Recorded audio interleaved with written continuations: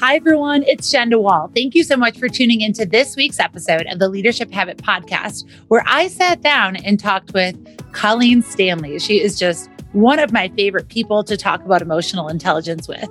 For those that are unfamiliar with her, Colleen Stanley is the president of Sales Leadership, a sales development firm specializing in the integration of emotional intelligence, sales, and sales leadership skills.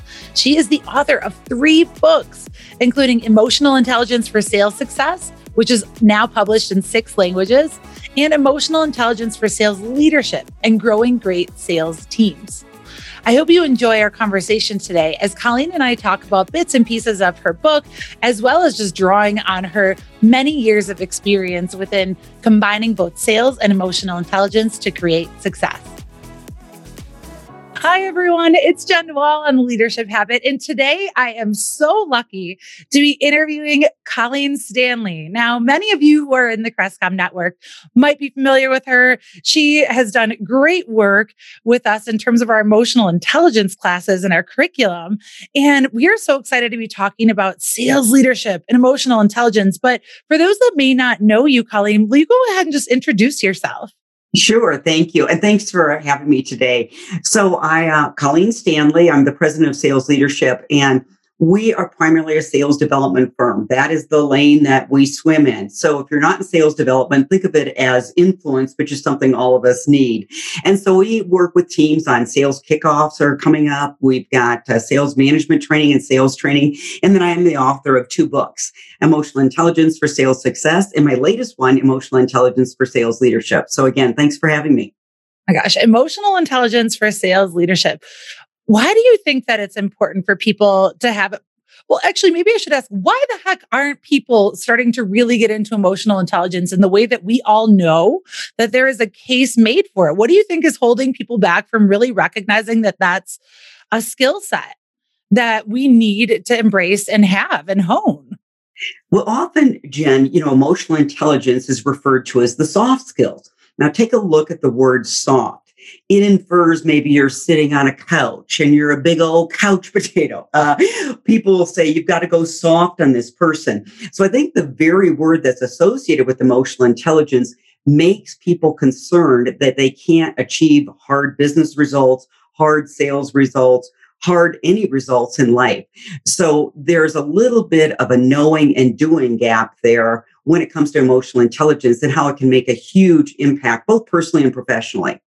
That's so interesting to think that, soft. If we just look at it by nature, soft skills, does that mean I'm not going to be able to drive results or communicate in a place that I can have influence with people? Why, you're really your thought leadership is leveraging emotional intelligence in sales. Why is it important to combine emotional intelligence in sales? Why should sales leaders? And by the way, for those of you that aren't in sales, as Colleen mentioned, you're likely in a position of influence. So this is still for you. But why is it important to combine emotional intelligence in sales? Well, what I discovered about 10 years ago, Jen, when we brought this curriculum into our hard skills training, right? It was a light bulb for me because I recognized that what was missing from giving salespeople and sales leaders 100% of the skills to be successful in life was missing. So hard skills are important. And I would use the analogy of diet and exercise, right? So the hard skills can be diet, and that is going to help you lose weight, but you're missing another piece called exercise. And exercise to me are the emotional intelligence skills.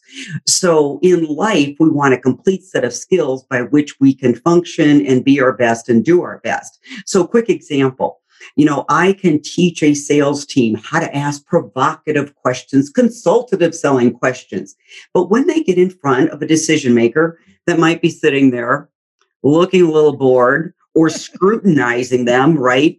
Emotions can start running that conversation. At that point, a salesperson can default to a fight or flight emotional response, right? So the fight response might be they start getting defensive back, or they start doing more product dumping to earn their expertise in the room. Or a flight response can simply be, I'm just going to shut down here and go away, and I hope this meeting ends soon. So you've got the hard skills. You've taught them the great selling skills, questioning skills. But what's getting in the way of execution is managing your emotions, your impulse control to deliver that particular skill.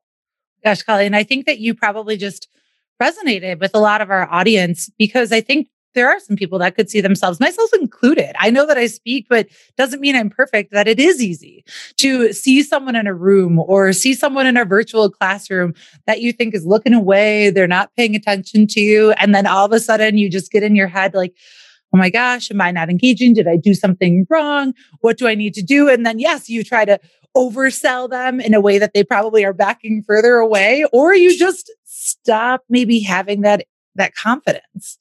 I just think that is such a real example of what people experience, myself included. And I know that I'm an extrovert that people just assume is confident all the time, but it is easy once you see that one thing. Oh my gosh, thank you so much for even just bringing that to light because it's something that all of us face. It absolutely is. And what we have to be aware of is sometimes we're the trigger, right? So in life, I call it the trigger response regret loop. I can trigger someone with my extroverted personality, my high driving personality. I'm talking too fast, too intense. And so I might have a perfectly good opportunity in front of me. And that prospect is looking at me thinking, I don't really like her and I don't really emotionally connect with her. So I can have the greatest solution, the greatest expertise in the world. But if I'm not making an emotional connection with someone, they can't hear anything I say. They're not engaging with me at that emotional level, which is really the area by which people buy and influence. Yeah, I love it's emphasizing that emotional connection. Where do you feel like people get that wrong? I think that if we don't address the emotion piece, where do we get that wrong?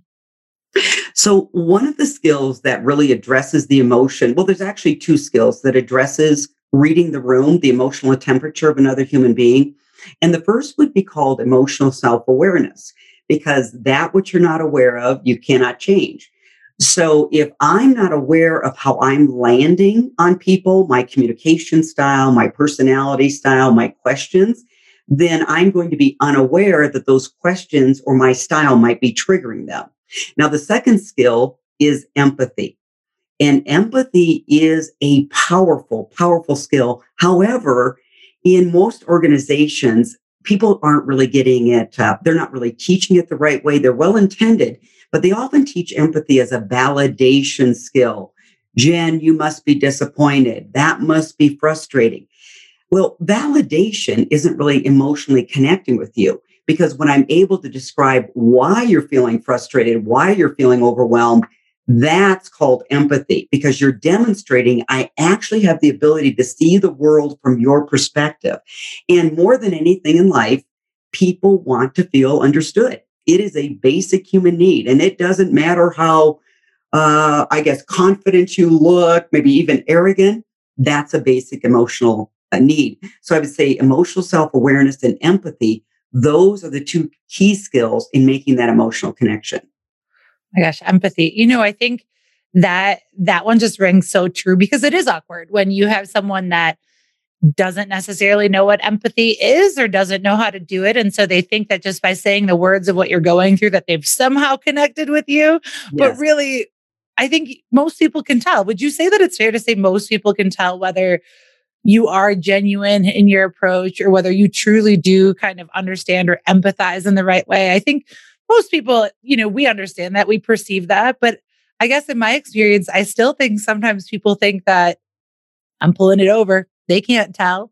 They Right. can't see that I'm doing this. Do you feel like you see that where someone might just that arrogance kind of comes through like, I've got this. And they're just completely toned deaf to the room and not understanding that they're creating the opposite effect. Absolutely. And one of the things we will teach, whether it's in a, formal sales conversation or influence conversation, people absolutely sense your energy. So when you study emotionally intelligent people, it's an inside out project, right? Because how I show up is how people are going to perceive what you're thinking or feeling, whether you're genuine or authentic. Now, the challenge in sales is something called a sales quota. It can be a manager that is strictly managing numbers, right? And so, and numbers are important. I understand filling the top of the pipeline, working the way through. But if I show up attached to my quota more than I'm attached to understanding where you're coming from, why is this particular need you're expressing so important right now? Do I actually have the right solution? If I don't show up unattached to my quota, but very attached to connecting with you, then I'm going to be tone deaf in the room. And the prospect, I'm going to say it again, even if you have the right solution, can't hear anything you say. They're not connecting with you. They've just gone tone deaf. Gosh, Colleen, can you go into every single organization and help them? Because I've seen this. I've seen it in leaders. And whether it's a salesperson or whether it's a leader with an idea, like I've absolutely sat in a room where, and I've probably been that person too, but like you have this great idea that you love so much, right? So we're high ego and then we push, but we're not even looking at the people that we're trying to influence. We're just so concerned about me, my idea, what we're going to do. And then people are just like, why do I want to do this? I don't listen to someone where I'm not in the conversation if they're trying to influence me. I want to feel like a part of that solution or feel that, okay, you want my insight or I can make this come to fruition or implement it. Oh my gosh, can you please go in and just help every single leader? Well, for example, let's say you're presenting an idea. Now, you as the leader, often if you're a leader, and this doesn't make you more important than anyone else, you've just got a different set of talents. So one of your talents might be seeing the vision, where we need to be in 20 years. The problem is, as you're laying out that vision, you've left behind everyone else. And all they can think about is, oh, this is more work for me. I don't have the skills to do this. If we're going to implement this idea, how does it affect this? And so what happens is if you're not reading the emotional temperature of the room, you're not seeing people that have maybe angst about workload or their own abilities. And so empathy is stopping and pausing and say, now, let's talk about this. Because for many of you in the room, you might be thinking this. You might be wondering about this. You might be feeling this. And you state the elephant in the room because nobody wants to speak up to their boss and say, I'm not capable. I've got too much work. How do you expect me to do this? Right? We don't want to be that person. And so often what happens because we don't demonstrate empathy, leaders miss the meeting after the meeting. Is the meeting after the meeting? After the meeting. And this is where everybody gets together. Does she not know how much work I have? Or when the person goes home, I think I'm going to lose my job because this is where the company's headed and I don't have the skill sets. I'm not sure how I'm going to get the skill sets. Whatever the story is that people make up, and they're great fiction writers. So that's why empathy is so important. You get to have the conversation in the room versus missing the conversations that occur outside of the room. Oh my gosh, Colleen, I've never heard it expressed like that because it is true. You have the meeting. If you miss the mark or you miss the tone, you're not addressing that elephant in the room. It's absolutely going to go on between the employees to say, what in the heck are they thinking? Or yes, like, what does my future look like here? Should I start looking for another job? So we know that disengagement starts to rise. But you're right. It's the meeting after the meeting. Do you want to be a part of that? Or do you want that to and be present in that moment? Or do you want to just know that that's what's going to happen if you don't address it? I love that concept. And I think for our audience, asking yourself, are you addressing the elephant in the room or are you missing then the meeting after the meeting? Which that's where I think so much can be discussed. And Yes. even the things that meeting after the meeting is likely where people, if you actually had insight into that, could then overcome some of those obstacles or give them different perspectives to help soften their anxiety or stressors. Oh my, I just love that concept, Colleen. Well, and then if we flip it to the other side where, yes, the leader is, we say the pace of the leader is the pace of the organization. I would also say this, though, put the responsibility of your company's success on your employees, your team members as well, because it's very easy to show up in a room, expect the man or woman running the meeting to have all the answers. Or, even when they're asking for input, I've seen people that have not developed their assertiveness skills. So they're not willing to state their opinion. They're not willing to state what they need. However, these people can also become very passive aggressive. And then after the meeting, that's when they fall into victim mentality. Well, they didn't mention this. They didn't mention this. He or she didn't mention this. And so part of the responsibility in creating a great culture is to teach people assertiveness and then also teach them that when you're not displaying assertiveness, you generally fall into victim mentality. Everybody's doing it to me. Nobody's listening to me. Well, the fact is you're not speaking up and stating what you need nicely. So there's two sides of the room that always have to be working together. And so I see sometimes where the leader can be doing a great job, but if they haven't taught their team the power of assertiveness and what the implications are if you don't display the right assertiveness, then you get into victim blame excuse cultures. Colleen, that's a great insight. Just reminding people that, yes, we can have expectations of a leader. We can want them to do a really great job, but we also have to have expectations about how we show up. And, I'm glad that you touched on victim mentality because I do feel like that is something that can be rather rampant in organizations where people feel like, they're just throwing out the criticism, throwing out that, but then they're not doing anything about it. They're just complaining. And then going back to the emotional intelligence component, because in my coaching school that I went to, what they called it was entrainment, is when someone had maybe a bigger energy. So if I walked into a room feeling really happy, that people could entrain to that and also feel happy. But knowing that we have that complainer who's, I hate this company, I can't believe they didn't do that, how then they can also entrain. And so that victim mentality also perpetuates. And again, they're the victim. They're not recognizing that they actually still are a leader. They're just a leader in victimhood and in criticism.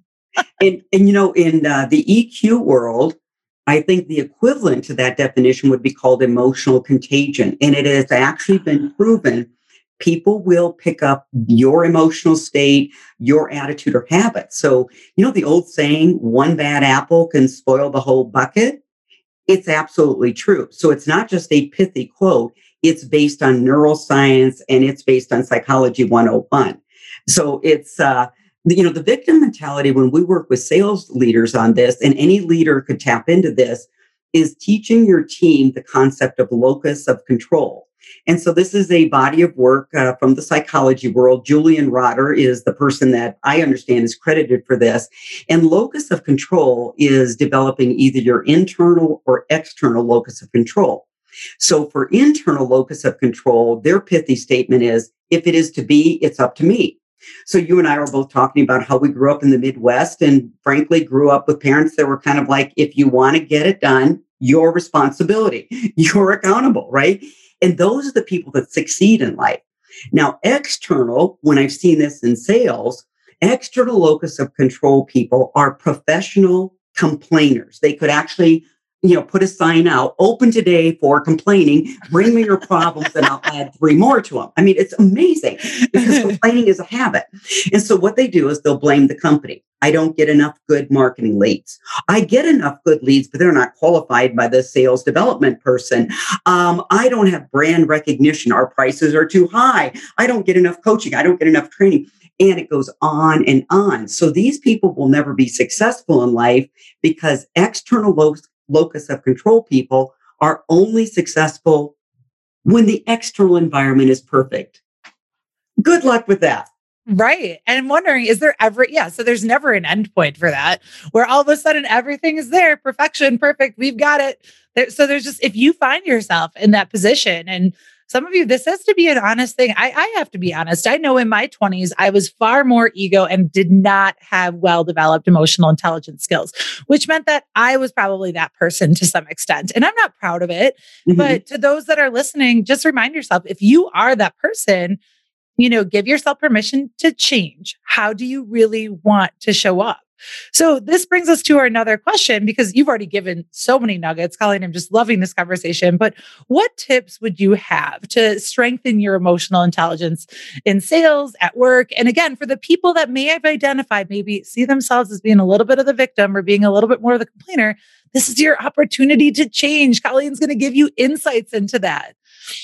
Well, I would say there's probably 3 steps. First step is this: make a decision. Make a decision, because, when you look in life, where you first change is not studying it, not learning about it. You make a decision, I am going to change. And at that point, you will start looking for the resources. You will start looking for friends and colleagues that can help you. Now, when you get into the actual skills, the mega skill for developing all of the emotional intelligence skills is self-awareness. So in the words of Socrates, know thyself. Because that which you're not aware of, you cannot change. And that which you're not aware of, you're bound to repeat. Now, the number one way that emotional self-awareness is developed is through quiet time, reflection, meditation. And so one of the things we coach all of our teams on is when you get up in the morning, don't grab that little adult binky called the cell phone and start checking texts and emails, because then your brain implodes. And even if it's nothing warranting immediate attention, your mind is off and running. Carve out 5 minutes, start with 5 minutes and reflect. And the reflection might be, how do I want to show up today? Where will I be challenged to bring my best self? Your reflection might be looking over the previous day. How did I show up?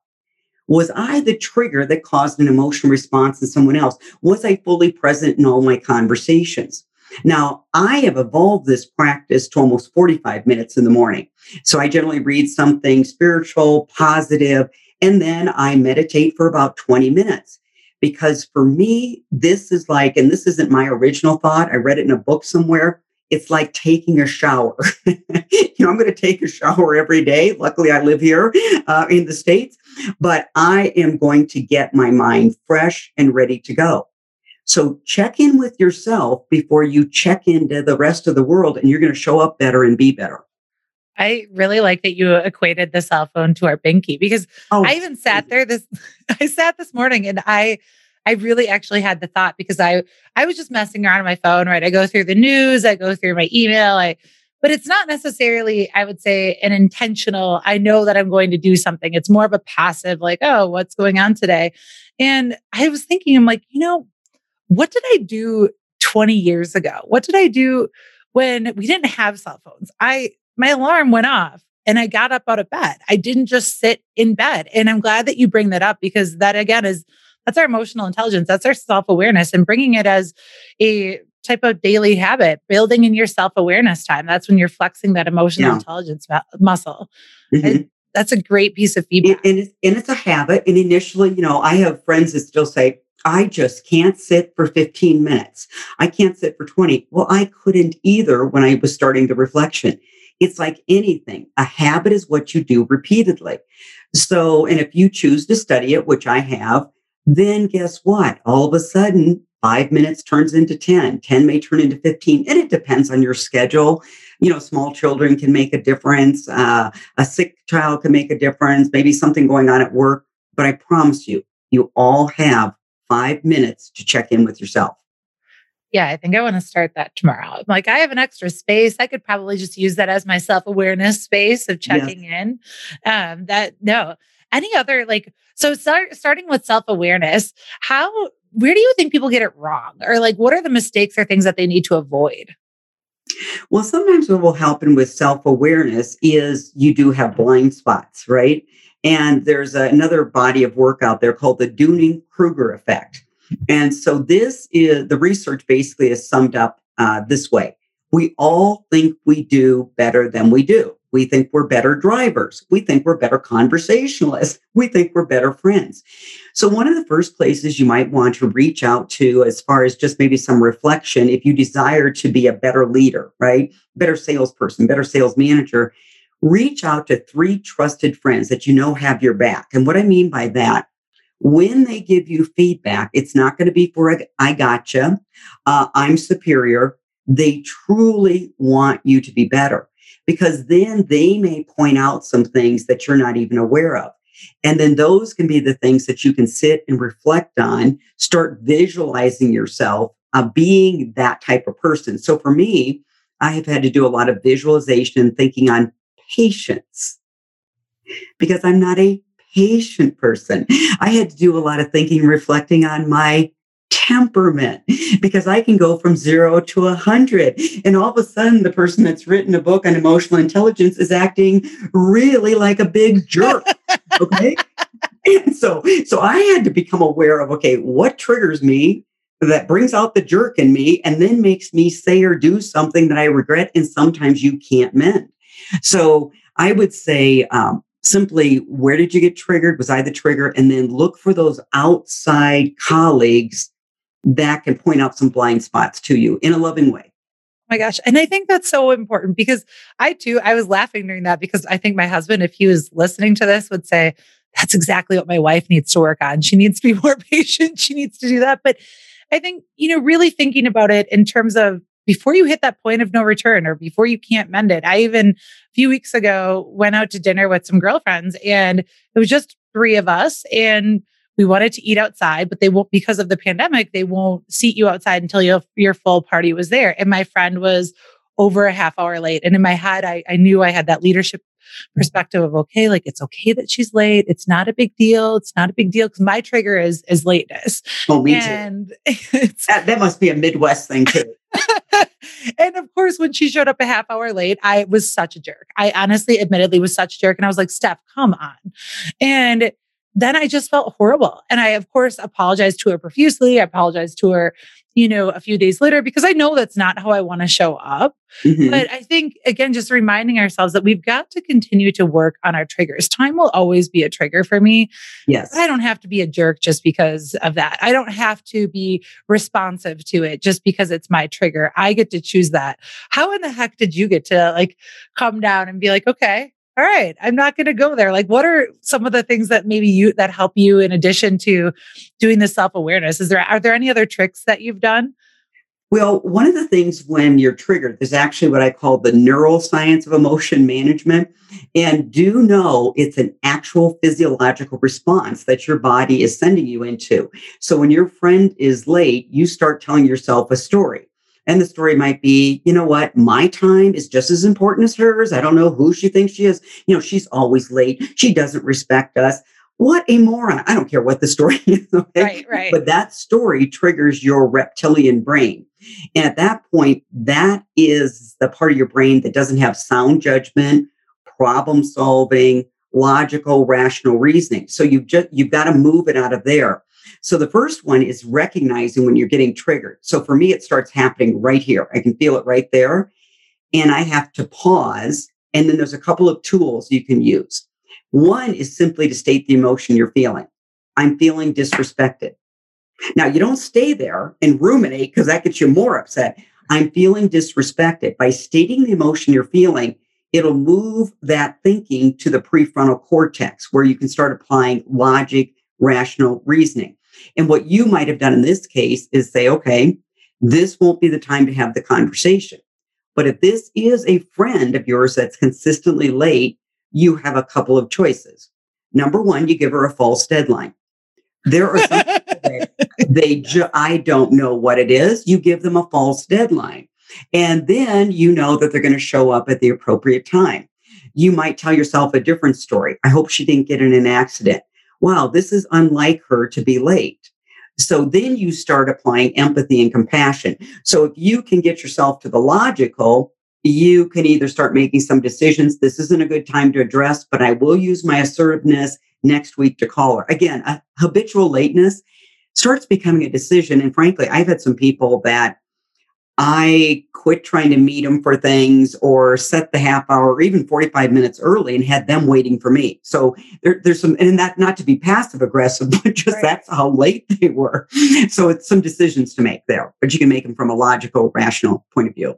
Yeah. And that's so important to think about when you are triggered in the moment, because I can go back to my 20s and when maybe I felt like a dig at work or I felt like I was not enough, whatever that was, how anytime that someone was because I'm a perfectionist by trade, right? So anytime that someone maybe had a better idea or was perceived as smarter than me, then that was a trigger.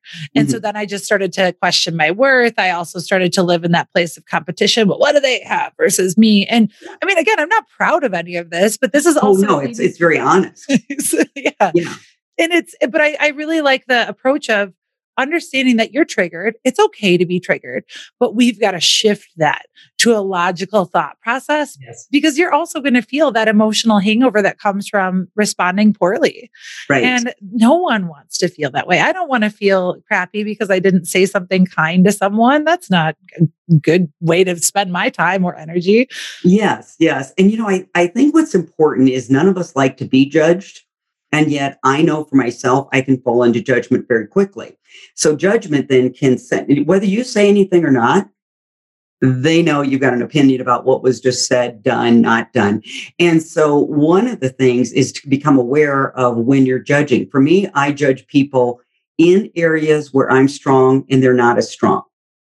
And that can be actually a form of arrogance, right?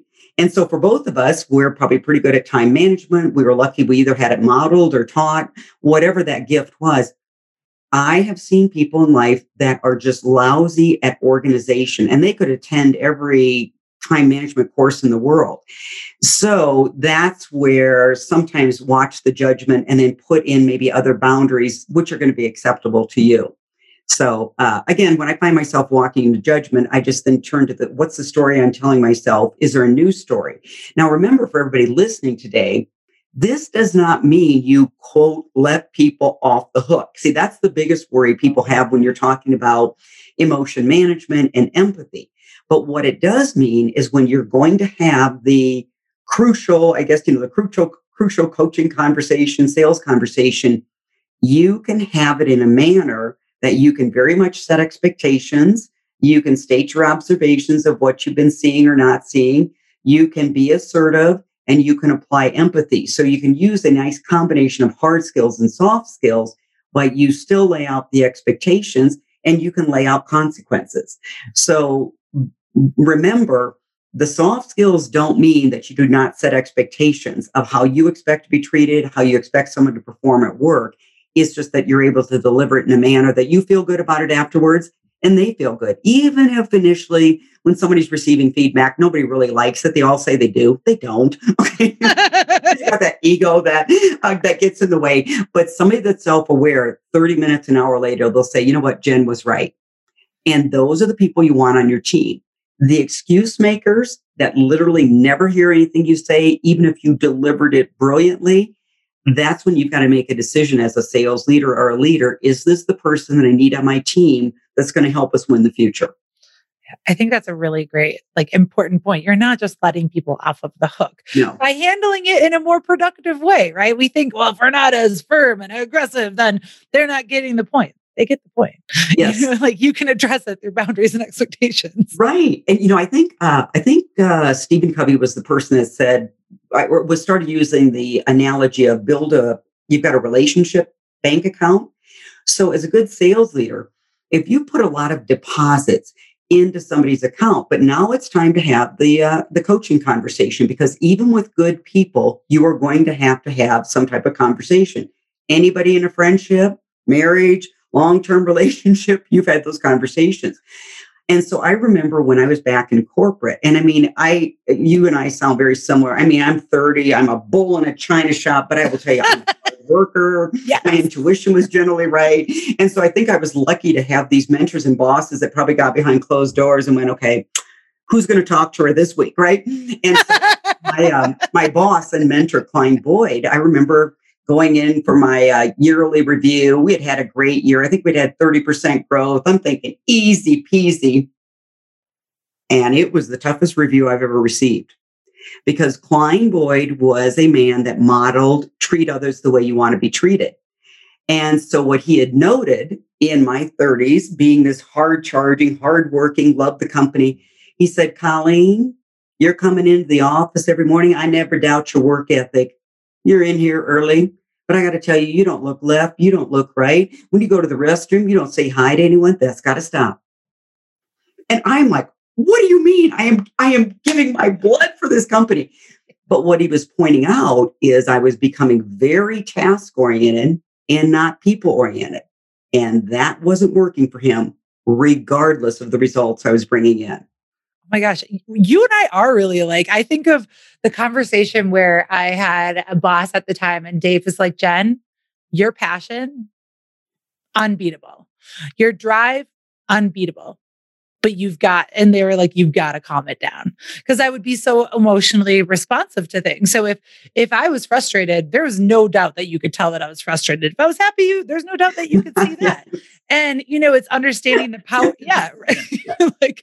Understanding the power for good. I know that we don't have a lot of time, and I do really want to hit on this important topic because you are in the sales space and you are in emotional intelligence, and we're all in the middle of a pandemic. How do we even begin to navigate this? Because it's seeming more and more likely that we're going to be navigating this for a little bit longer than maybe what we anticipated. So how can you navigate sales, emotional intelligence in the face of the pandemic? So for sales leaders and leaders, I would say let's talk about two tools. One I mentioned already, locus of control, because even for a highly optimistic person, you can start listening to the news, social media, your peers. This is never going to get better. This is never going to go away. And so what I suggest to people, focus on what you can control. So in our business, we had to flip a lot of it, almost all of it, to a virtual instructor led, but we can control how good we do that. We practice on it. We purchased the equipment. I've hired a couple of coaches to become very good. I can control that piece. I can't control when the pandemic's going to be over. I can control doing more activity, better activity. I can control practicing more, getting better at my craft. So locus of control is focusing on what you can control versus what you can't control. I would say the second thing, get some sleep, people. What I am finding is, and I don't think people recognize that for you to bring just a really productive salesperson or sales leader, I am much better when I am rested. And this goes back to the neuroscience. A rested brain can think clearly. A rested brain is creative.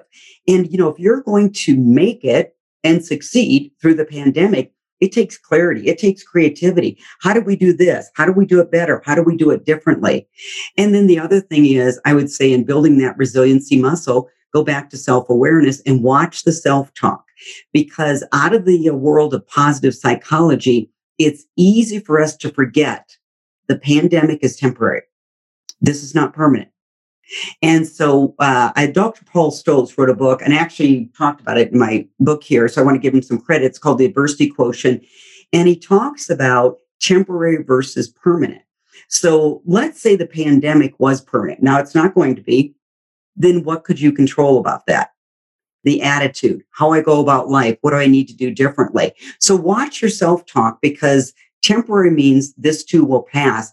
Permanent thinking is that's what gets people depressed and frankly starts really making them incapable of taking the right actions and doing the right things. So those would be 3 tips I'd give. Yeah, those are great tips. I mean, I especially love that last one, because I think recognizing every single day that we have choice. We have choice in our thoughts. We have choice in our actions and our sleep and how we communicate with people. And even if we do have a misstep, we can always make a different choice. Absolutely. Recognizing that choices are always there. That's the one thing that, we can't control. You just hit on so many great, valuable things, Colleen. Yeah. And this is a coaching tip that leaders, sales leaders, leaders in general, is what part of this do you need to own? So when something is not going the right way, easy to slip into the blame game. What part of this do you need to own? Because see, when people lack ownership, that's when they move into learned helplessness, blame, excuses, and nothing changes there. So what do you need to own? What can you do to change and improve? What's good about this? Change your coaching question and you'll get people to change their focus, their perspective, and then the ensuing actions they take. Yes.